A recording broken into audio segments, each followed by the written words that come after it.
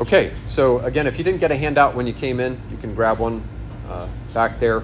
This morning we're going to continue our look here at the study of the Holy Spirit. As if you've been with us, you know that we've been looking at Ferguson's book, The Holy Spirit. So basically what I'm going to do is just be pulling parts from that book and we'll interact with them and try to see what Ferguson is bringing out for us. So this morning we'll be looking at the first half of chapter 2, and that chapter is entitled The Spirit of Christ.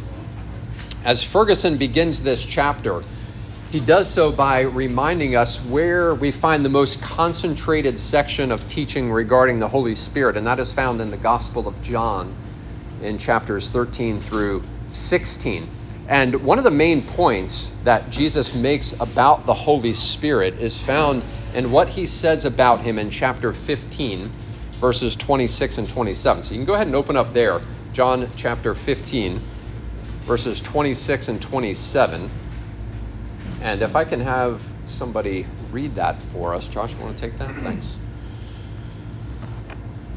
But when the Helper comes, whom I will send to you from the Father, the Spirit of truth who proceeds from the Father, he will bear witness about me. And you also will bear witness because you have been with me from the beginning. Okay, thanks, Josh. Notice what is said here, what Jesus says about the Holy Spirit. What is he going to do when he comes? Just throw that out there for you to answer that, according to that section. Bear witness. Very good. Good. So the Spirit is going to come. He's going to bear witness about Jesus, right? Now, that's legal language that is being used there, right? It's this witness mindset. And it really continues that theme that you see running through the Gospel of John, that Jesus is on trial, so to speak, right? That's the purpose of John writing this, is to convince his readers of who Jesus truly is. If you're familiar with the Gospel of John, you know that the first 12 chapters are referred to as the book of signs, because all throughout them you have this case being made for who Jesus truly is. And it's known as that because in those chapters we see these various witnesses appear to testify about Christ, about his power and his glory and who he truly is. In fact, if you know the end of the Gospel of John, you may remember that he says that he wrote in order to convince his readers that what? That Jesus is the Christ, the Son of God. Right? Look with me at John chapter 20, verse 31. You get this same type of language here. Somebody want to read that? John 20, verse 31. But these are written so that you may believe that Jesus is Christ, the Son of God, and that by believing you may have life. Okay, so these things are written, right? This account is written for the very purpose to convince, right? So we would say that the Gospels really are witness documents, right? They're testifying to the reality of who Jesus is, where this evidence is continually brought forth to convince people to do what? To make the right verdict concerning the person and work of the Lord Jesus Christ. In fact, that's how John closes his gospel. If you look at chapter 21, verses 24 and 25, it says this: "This is the disciple who is bearing witness about these things and who has written these things, and we know that his testimony is true. Now there are also many other things that Jesus did, were every one of them to be written, I suppose that the world itself could not contain the books that would be written." Right? What an awesome way to finish, right? I just gave you some, right? Actually, a small fraction, right? The world could not contain the evidence that is there that Jesus truly is who he claimed to be. So John's gospel is written in such a way as to convince the reader with this mounting evidence that Jesus is who he claimed to be. And his gospel carries with it that language of witness and testimony, which in John's gospel, it actually appears more frequently than in the whole New Testament combined, this language of being a witness. Additionally, John and the other apostles, as we'll see in the book of Acts, are going to be sent out not only in Jerusalem, right, but by extension to the rest of the world. Right? We see that in Acts 1, verse 8, when Jesus says to them, "You will receive power when the Holy Spirit has come upon you, and you will be my witnesses in Jerusalem and in all Judea and Samaria and to the end of the earth." Right? So we see that these men will be witnesses for Christ, but even in this verse, if you notice that in Acts 1:8 there, we see how the Holy Spirit will be the one who really is the chief witness for Christ, the one who empowers them and works through them. There was one of our seminary professors who said the book of Acts should really be titled The Acts of the Holy Spirit rather than the Acts of the Apostles, because it's the Spirit of God who is empowering them to go forth and do this work. We see this as well in John 14:26. If you look back there with me, John 14:26, where Jesus tells his disciples that the Father will send the Holy Spirit. And let's see, what is he going to do when he comes? Somebody want to read John 14:26 for us? But the Helper, the Holy Spirit, whom the Father will send in my name, he will teach you all things and bring to your remembrance all that I have said to you. How did they remember all that Jesus told them? The Holy Spirit, right? The Holy Spirit brought those things to their remembrance. Right? As you think about the Gospels, you're like, man, how did these guys remember all of this? Right? There's your answer, right there. Right? The Holy Spirit brought to their remembrance all that Christ said. He helped them, right? In fact, as we saw there in John 15:26, he is called what? The helper. Right? That Greek word that is used there is parakletos or paraclete. Perhaps you've heard of that before. And that comes from two Greek words, one being kaleo, which means to call, and the other is para, which means alongside. So you take those two together and you have one who comes to one's aid or defense. It carries with it this idea of giving strength to another. In fact, in older translations of the Bible, and maybe you have this in yours, you'll see that the Holy Spirit is referred to there as the Comforter, right? And what's interesting about that is the word comfort comes from two Latin words, cum, meaning with, and forte, meaning strength. Right? So to comfort means to give strength or to give aid. In this case, what the Holy Spirit is doing as he comes alongside these men is to validate the testimony about Christ, is to strengthen them to understand the testimony of Christ. In other words, the Spirit would come to verify and to validate the testimony of who Jesus truly is. Really helpful in our confession. I don't have it in front of me here, and I don't know if anybody does. In chapter 1, paragraph 5, I believe, where it. Well, anybody have it actually?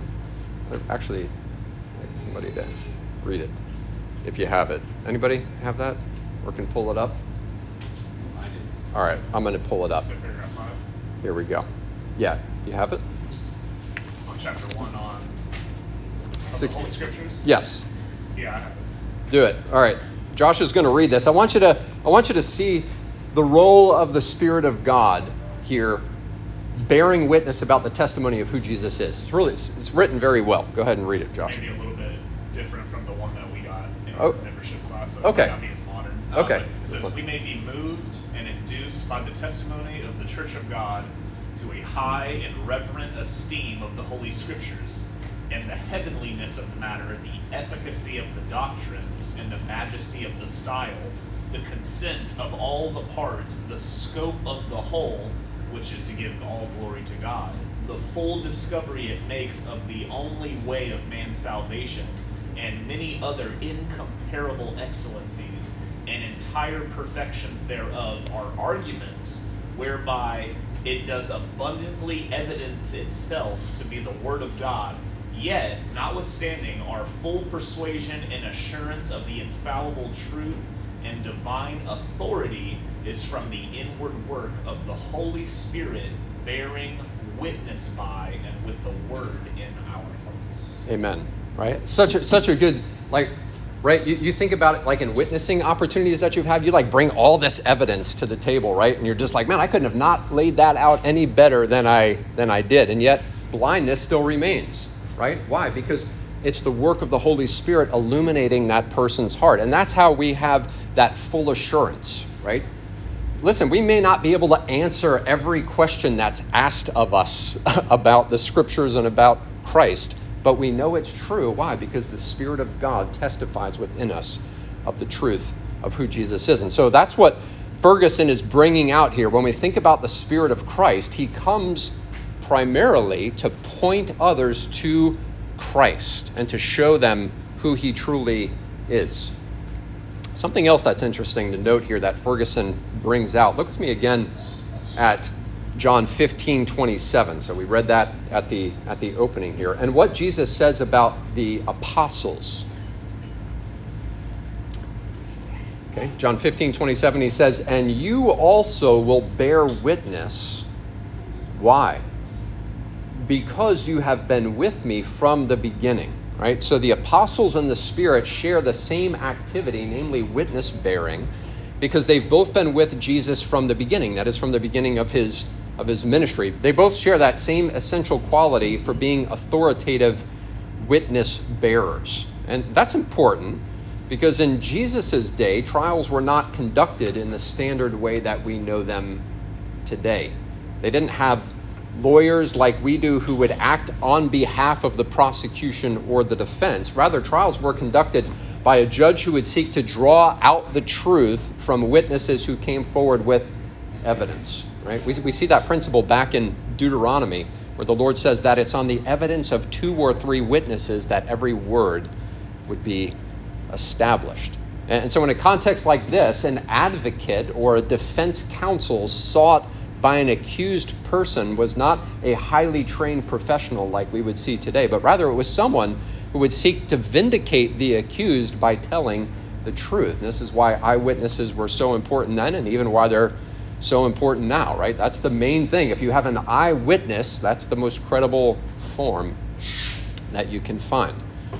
And so Ferguson's bringing that out here, is that here's the role of the Holy Spirit. He is the chief witness of the Lord Jesus Christ. He says here, he was the intimate companion with Christ throughout his ministry more than any other. He was a perpetual eyewitness, if you will. One of the church fathers, Basil of Caesarea, who lived in the 4th century, said that the Holy Spirit was Christ's inseparable companion. Pastor Des actually preached a message on that a couple years ago that you can go look up. I don't remember the exact date, but it was during COVID. I remember that. And this is why his witness is so important and why it's infallibly reliable. This intimate relationship is why we see the Spirit being referred to at times as the Spirit of Christ. All right, so go over to Romans chapter 8 with me. Verses 9 and 10, because we see the Apostle Paul referring to this intimacy between Christ and the Spirit, where the Spirit and Christ are virtually interchangeable terms. So look there with me, Romans 8, verses 9 and 10. If somebody can read that for us. You, however, are not in the flesh, but in the Spirit, if in fact the Spirit of God dwells in you. Anyone who does not have the Spirit of Christ does not belong to him. If Christ is in you, although the body is dead because of sin, the Spirit is life because of righteousness. All right, so you can see that as you just look at those 2 verses, this intimacy really of the Trinity in this verse, and how those names are used interchangeably. And again, this highlights the important role not only of the Spirit in the lives of believers, but also in the life of Christ. And so Ferguson rightly notes here that the ministry of the Spirit and the life of Christ has often been neglected throughout the history of the church. In other words, there hasn't been a sufficient enough attention or mention of the power of the Spirit in the life of Jesus. And as I was thinking about that, I was thinking of a key passage that Kyle brought out for us last week in a slightly different context, but it's a passage that really highlights the work of the Spirit in the ministry of Christ. It's Matthew 12. If you want to turn over there, we looked at this last week. Matthew 12, verses 27 and 28. Jesus speaking here, and if somebody wants to read that for us.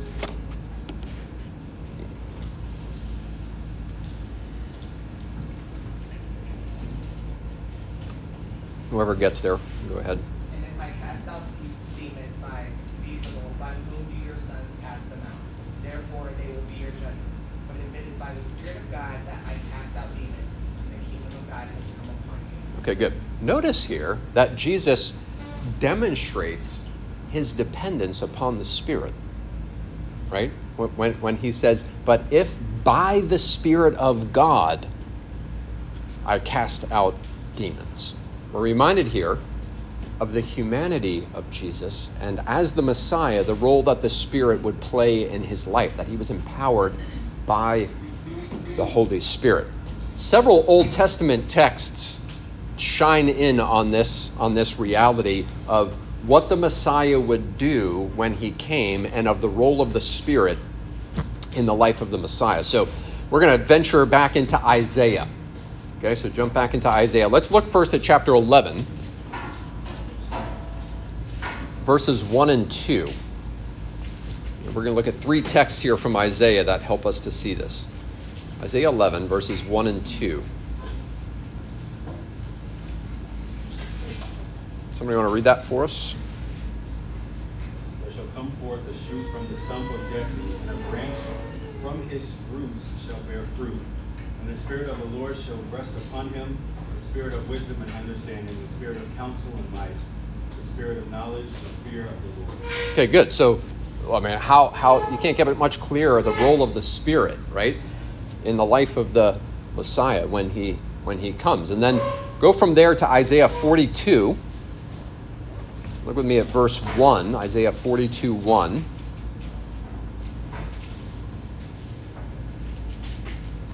Somebody can read that when you get there. Behold my servant, whom I uphold, my chosen, in whom my soul delights. Oh, I have put my Spirit upon him, and he will bring forth justice to the nations. Okay, good. So I have put my Spirit upon him. And then one more, Isaiah 61, verse 1.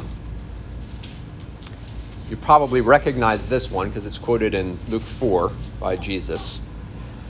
So whoever gets there, you can read that.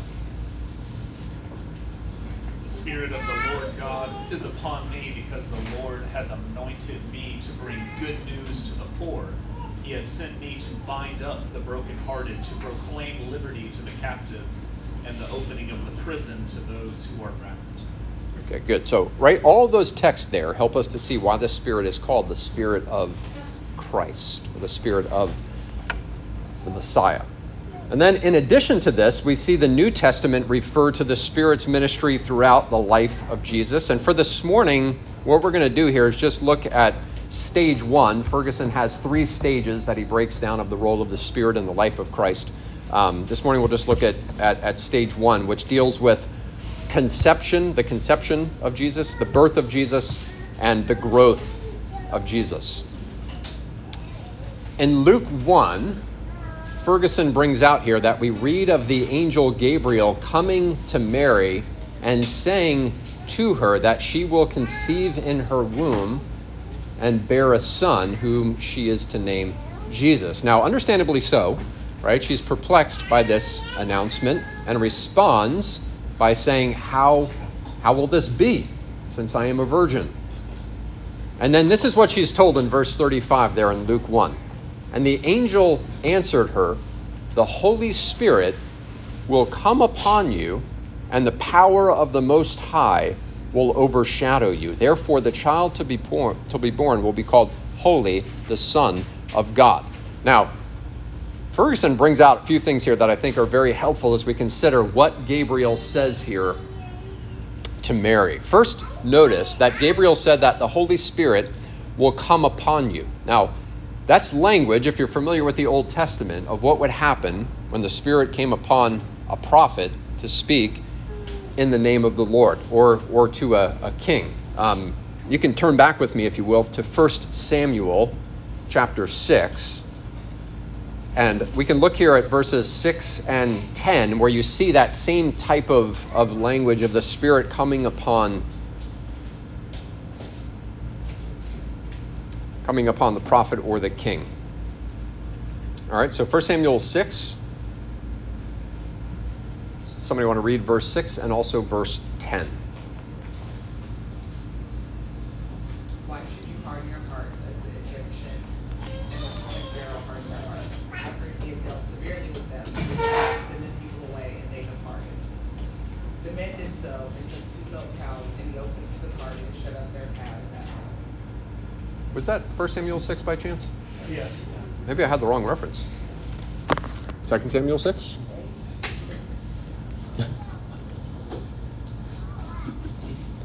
First Samuel 10. My bad. You were reading that. I'm like, that's not what I read earlier. I was like, I don't know what that has to do with the 1 Samuel 10. Thank you. You're probably reading that like, where's he going with this? This is going to be interesting. 1 Samuel 10, verse 6 and 10. All right. My bad, Crystal. Can we try that again? That the Spirit of the Lord will rest upon you, and you will prophesy with them and be turned into another man. When they came to Gibeah, behold, a group of prophets met him, and the Spirit of God rushed upon him, and he prophesied among them. Okay, that sounds better. Okay, good. So you get that same aspect of the Spirit of God coming upon them and doing so in a very powerful language. And then go over to chapter 16 here in 1 Samuel. You get the same type of language here being used to refer to David. So 1 Samuel 16, verse 13. If somebody can read that for us. Then Samuel took the horn of oil and anointed him in the midst of his brothers, and the Spirit of the Lord rushed upon him, David, from the day forward. And Samuel rose up and went to Ramah. Okay, good. All right, so you get that same mindset there as the Spirit comes to empower here. Now, Ferguson also notes that when we see this message from Gabriel to Mary, it says the power of the Most High will overshadow her. Really fascinating what Ferguson kind of brings out here as he deals with that word overshadow and its usage in the Greek, and how it's also used in the Septuagint, which is the Greek translation of the Hebrew Old Testament. And the way that it's used back in the Old Testament, that word overshadow refers to the glory of God hovering over the people of God, right? You see this in the cloud of God's glory as he goes with his people, leading them into the land of Canaan. And then we also see this word used in Psalm 91:4. Go ahead and turn there with me, Psalm 91:4. And what you're going to see here is that this word is used to describe God's protective hovering over his people. And again, it has this idea of the glory cloud of his presence, which guarded and guided his people as they moved through the wilderness. Okay, so somebody want to read Psalm 91:4?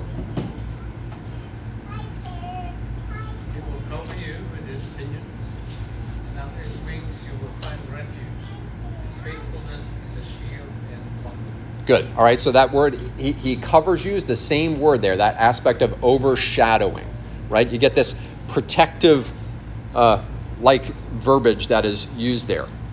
Now, if you remember, I think this was not last week, but the week before, as Kyle walked us through Genesis, and we looked at the role of the Spirit in creation. What we had there was the Spirit of God hovering in this bird-like way, right, over the waters at the original creation.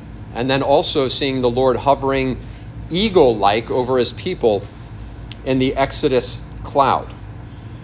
And Ferguson brings out here something that's really important. You can turn with me to Isaiah 63 as we think about this. But the one who led the people through the wilderness as a pillar of cloud and fire is the Holy Spirit. Right? Isaiah 63, verses 10 and 11. Somebody wants to read that for us. But they rebelled and grieved his Holy Spirit.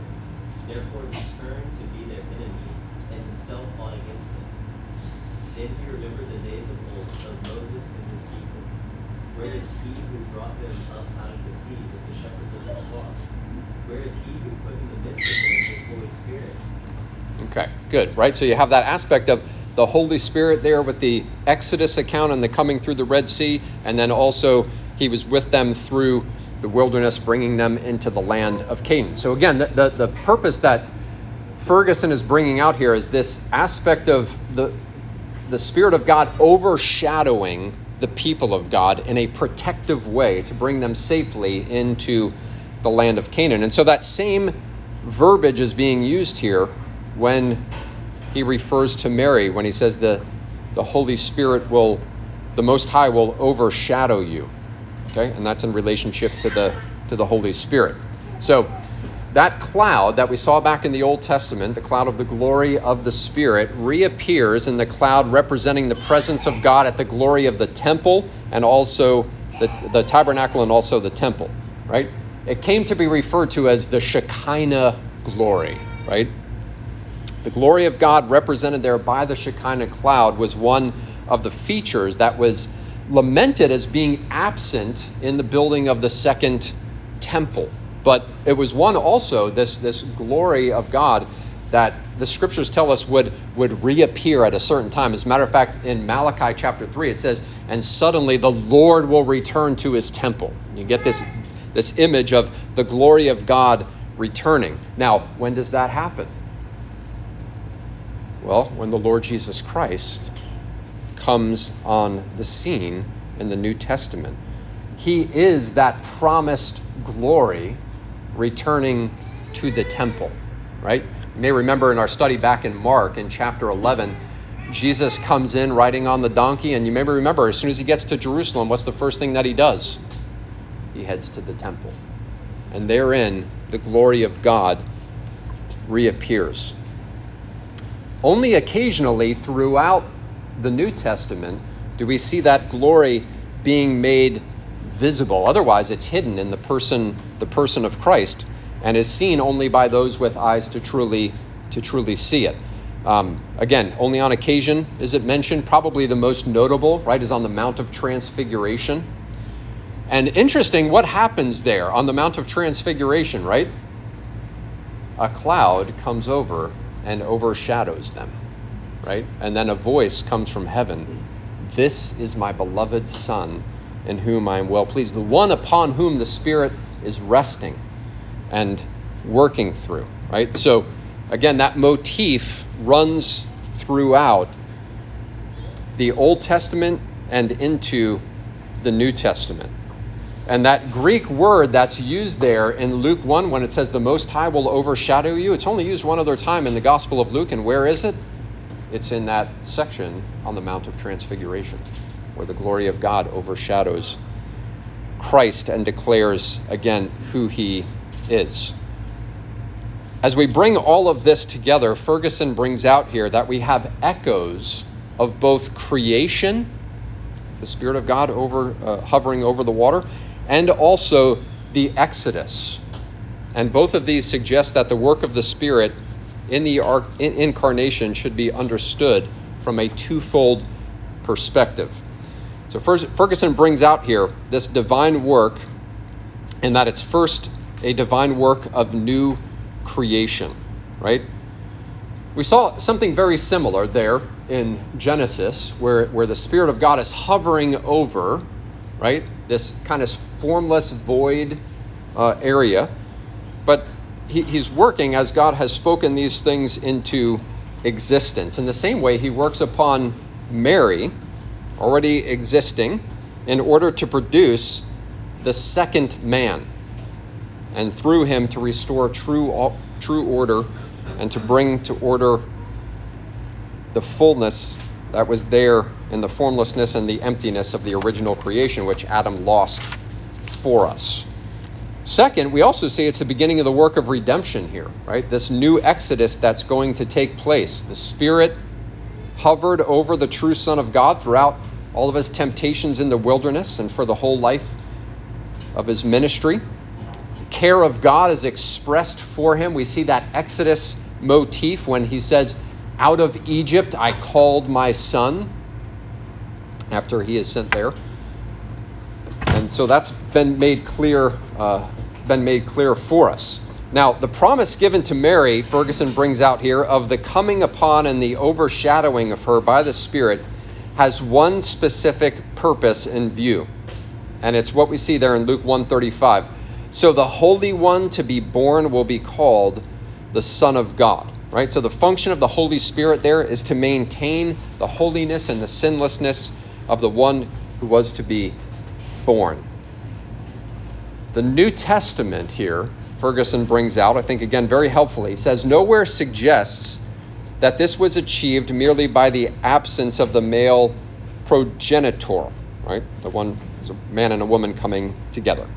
The notion that sinfulness is the result of intercourse or is passed on through the male rather than the female line finds no support in Scripture. To often, therefore, assume that the doctrine of the virgin conception birth is superfluous, right, or not needed. But here's where Ferguson brings that out. Nothing could be further from the contrary. Man, if it's not a virgin birth, we're in trouble, right? And here's why. 4 things I want you to write down here that Ferguson brings out. The action of the Holy Spirit points to the sovereign newness of the work that God is accomplishing. I'll say that again. The action of the Holy Spirit points to the sovereign newness of the work that God is accomplishing. Over in John chapter 1, where it's talking about the new birth, it says that it's not by the will of man. That's one of the ways that it describes that. Well, it's interesting. A lot of the early church fathers would look at that text and see how it first finds its fulfillment in Christ, right? That this was not brought forth. This birth was not brought forth by the will of man. That is, by a man and a woman coming together, as is the normal course for everyone else. Both in the late second century, Irenaeus and Tertullian, they would look at John 1:13 as referring to Jesus as the one born not of human decision or a husband's will, but born of God. Right? I think that's really interesting, right? Because when you look at that text, you think about the new birth and what that means for us, and that's absolutely true. But it finds its foundation first in Christ, the one who needed to be born this way, born from above, if you will, in order for us to be born from above. And so Ferguson looks at this and he said, man, if you get rid of the virgin birth, we're in serious trouble, right? Because then you have Adam's line being continued on, and we have no Savior. Ferguson says here, while Mary is involved in the virgin conception, she is completely passive in it, because it's the direct result of the mysterious action of the Holy Spirit. Here, over against the place given to Mary by Roman Catholic theology, the active contribution of humanity in providing salvation is nullified. Excellent point that he brings out there, right? It's a completely passive work. Mary is told what's going to happen to you, right? She's completely passive in that, from that standpoint. And so too for us, as we think about our salvation and the role of the Spirit, right? What happens is that the Spirit comes and he regenerates us, awakens us, and in that moment we repent and believe the gospel. But we recognize it's a work of the Spirit. And some of us come to that realization later, right? We think we're doing that work. I'm repenting and I'm believing. Yes, but why? Because the Spirit of God awakened you to the reality of who the Lord Jesus Christ is and gave you the grace to repent and believe. So that's the first thing that Ferguson brings out, that we have to understand and have solidified in our hearts, of the work of the Spirit of God in this virgin conception and birth of Christ. Secondly, he says the human nature, which was assumed by the Son of God, was not created ex nihilo, but was inherited through Mary. It's, in other words, what Ferguson's bringing out there, it's our human nature. It's our nature that was subject to the pains and temptations of this life. And as such, his human nature needed to be acted upon by the Holy Spirit in order to be sanctified or set apart. Ferguson says here, while the New Testament nowhere further unravels what this involved, it is the central implication of the Spirit's work. Only by the work of the Spirit could the divine person assume genuine human nature and come in the likeness of sinful man, as Romans 8:3 says, and yet remain holy, harmless, undefiled, and be declared the Holy One. Third, he says this: the revelation of the virgin conception by the Spirit of God forbids any adoptionist Christology. And what he means by that is, there was a heresy that would say that Jesus became the Son of God at his baptism, where he was declared, "This is my beloved Son, in whom I'm well pleased." Ferguson says there's no room for that notion that the man Jesus of Nazareth becomes the Son of God by adoption. The reverse is true. The Son of God becomes the man Christ Jesus by incarnation through the power of the Spirit. The virgin conception, therefore, underlines Jesus' words in John 8:23, "I am from above," right? Perplexing statements, right? As they land on people and they're hearing this. What do you mean you're from above, right? His birth also, therefore, is from above. And then fourth, he says the conception of Jesus by the Spirit underlines both his identification with our frailty, in that he assumes our nature at its smallest in weakness, and his essential distinctiveness, not in relation to the reality of his humanity, but in relation to his liability to guilt. As 1 Corinthians 15 says, he is the last Adam. He is the man from heaven. The work of the Spirit preserves both the reality of his union with us in genuine human nature and his freedom from the guilt and the curse of Adam's fall. Very important for us to understand. Look at Romans 5, verses 12 through 21. This is laid out most clearly, I think, probably in this passage, where we see that reality of Christ coming for us as the one who would earn for us what Adam failed to earn for us. Okay? So his humanity is highlighted here, but the reality that he is divine is also absolutely needed. So Romans 5, verses 12 through 21. Whoever gets there, you can read that for us. Therefore, just as sin came into the world through one man, and death through sin, and so death spread to all men, because all sinned. For sin indeed was in the world before the law was given, but sin is not counted where there is no law. Yet death reigned from Adam to Moses, even over those whose sinning was not like the transgression of Adam, who was a type of the one who was to come. But the free gift is not like the trespass. For if many died through one man's trespass, much more have the grace of God and the free gift by the grace of that one man, Jesus Christ, abounded for many.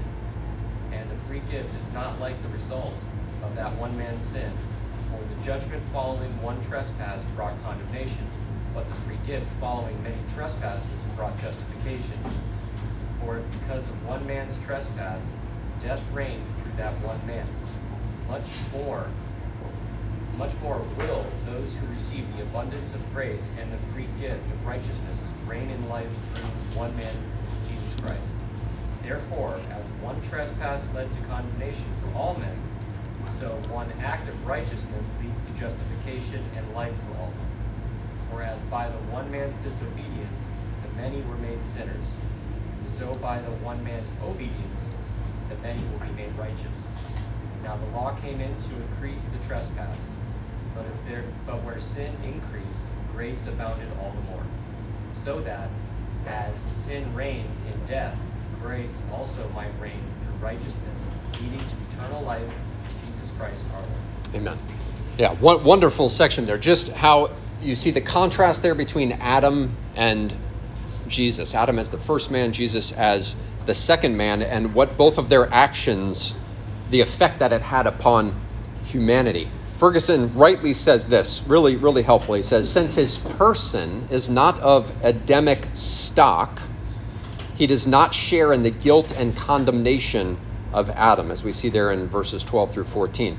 Since he assumed human nature through the Spirit who sanctified this union from the moment of his conception, he was one of us and was capable of bearing others' guilt as one who was not personally liable for it. Were his origin from the earth, he would share in the guilt and condemnation of the earthly man. Thus, as the inaugurator of the new humanity, the second man is brought into the world by the Spirit's agency. His virgin conception is therefore essential to our salvation and was fittingly brought to pass by the Spirit, who is the executive of that salvation. So I think Ferguson really brings out a massively important point that we don't want to quickly overlook, one that we probably know, but I think he really developed it well in helping us to understand how we should just rejoice over this reality as we consider the conception of our Lord Jesus Christ and then his birth. Now, I've only got a couple minutes left, so I'm going to have to kind of edit here as I work. Childhood, right? Ferguson brings out here, we know there's not a lot there, is there? Right? There's a relative silence regarding the development of Jesus through his childhood and adolescence into adulthood as well. However, what is said about him is very important. The little that is said about him is very important.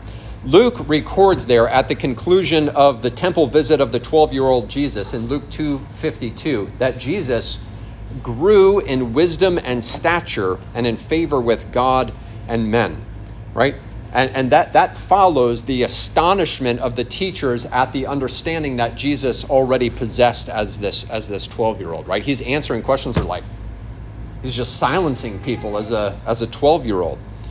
And that, again, pulls back on what we looked at there in Isaiah, right? When this one came, he's going to have this wisdom and this understanding that's going to confound others. And we see that throughout the scriptures. So Ferguson says this. He says this narrative that we see in Luke 2 doesn't stand on its own. Rather, it reflects the fulfillment of several Old Testament themes.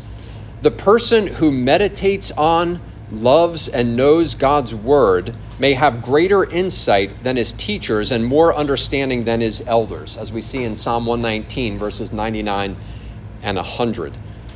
Such wisdom is the evidence of the work of the Messianic Spirit, as we looked at in Isaiah 11 earlier, that this one who would come, the Spirit of the Lord would rest upon him.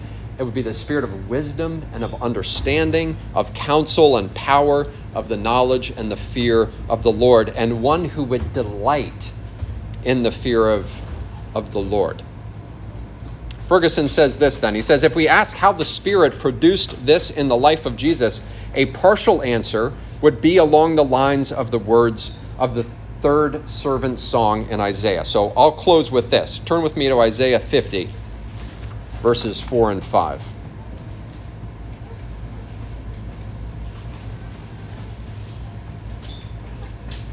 Okay, and again, I think Ferguson brings out an awesome point here. Think about this in the context of the Lord Jesus Christ, the one who would be the fulfillment of this passage. Okay, so Isaiah 50, verses 4 and 5. I'll go ahead and read that, and then I'm going to have to wrap it up for us so I can get ready for the service here. Okay, again, think about this from the perspective of our Lord Jesus. The Lord God has given me the tongue of those who are taught, that I may know how to sustain with a word him who is weary. Morning by morning he awakens. He awakens my ear to hear as those who are taught, right? So think about that from the perspective of the Lord Jesus, right? Each day growing in wisdom without any sin restraining, right? So just perpetually growing. Verse 5, the Lord has opened my ears, and I was not rebellious. I turned not backward, right? Man, glorious, the fulfillment that has in our Lord Jesus Christ, the one who gave himself to the study and the meditation and the love of God's word, unlike any other. And so it's understandable when we consider that, how he would be confounding people in the temple. Okay, so that's stage one. Like I said, next week we'll launch into stages 2 and 3 when we look at the baptism of Jesus, his temptations, and his ministry, and we'll go from there. Okay, thank you for your attentiveness. Yeah, close this. Father, we thank you for this time of study. Thank you for the ability to be able to see these things, to rejoice over them, and we are able to do so because of the Spirit of God who indwells us and who bears witness to the truth of these things that we have looked at. So, Lord, again, we are thankful that you have opened our eyes to behold the glory of the Son of God, and we ask as we continue this morning, as we go into our corporate worship time together, that you would bless us to that end. As we look at this passage in Mark 14 and we consider this woman's devotion to our Lord Jesus Christ, and we see her expressing what she thinks about him and of his worth, Lord, just cause our hearts to soar with the glory of our great God and Savior. And we thank you for this in Jesus' name. Amen.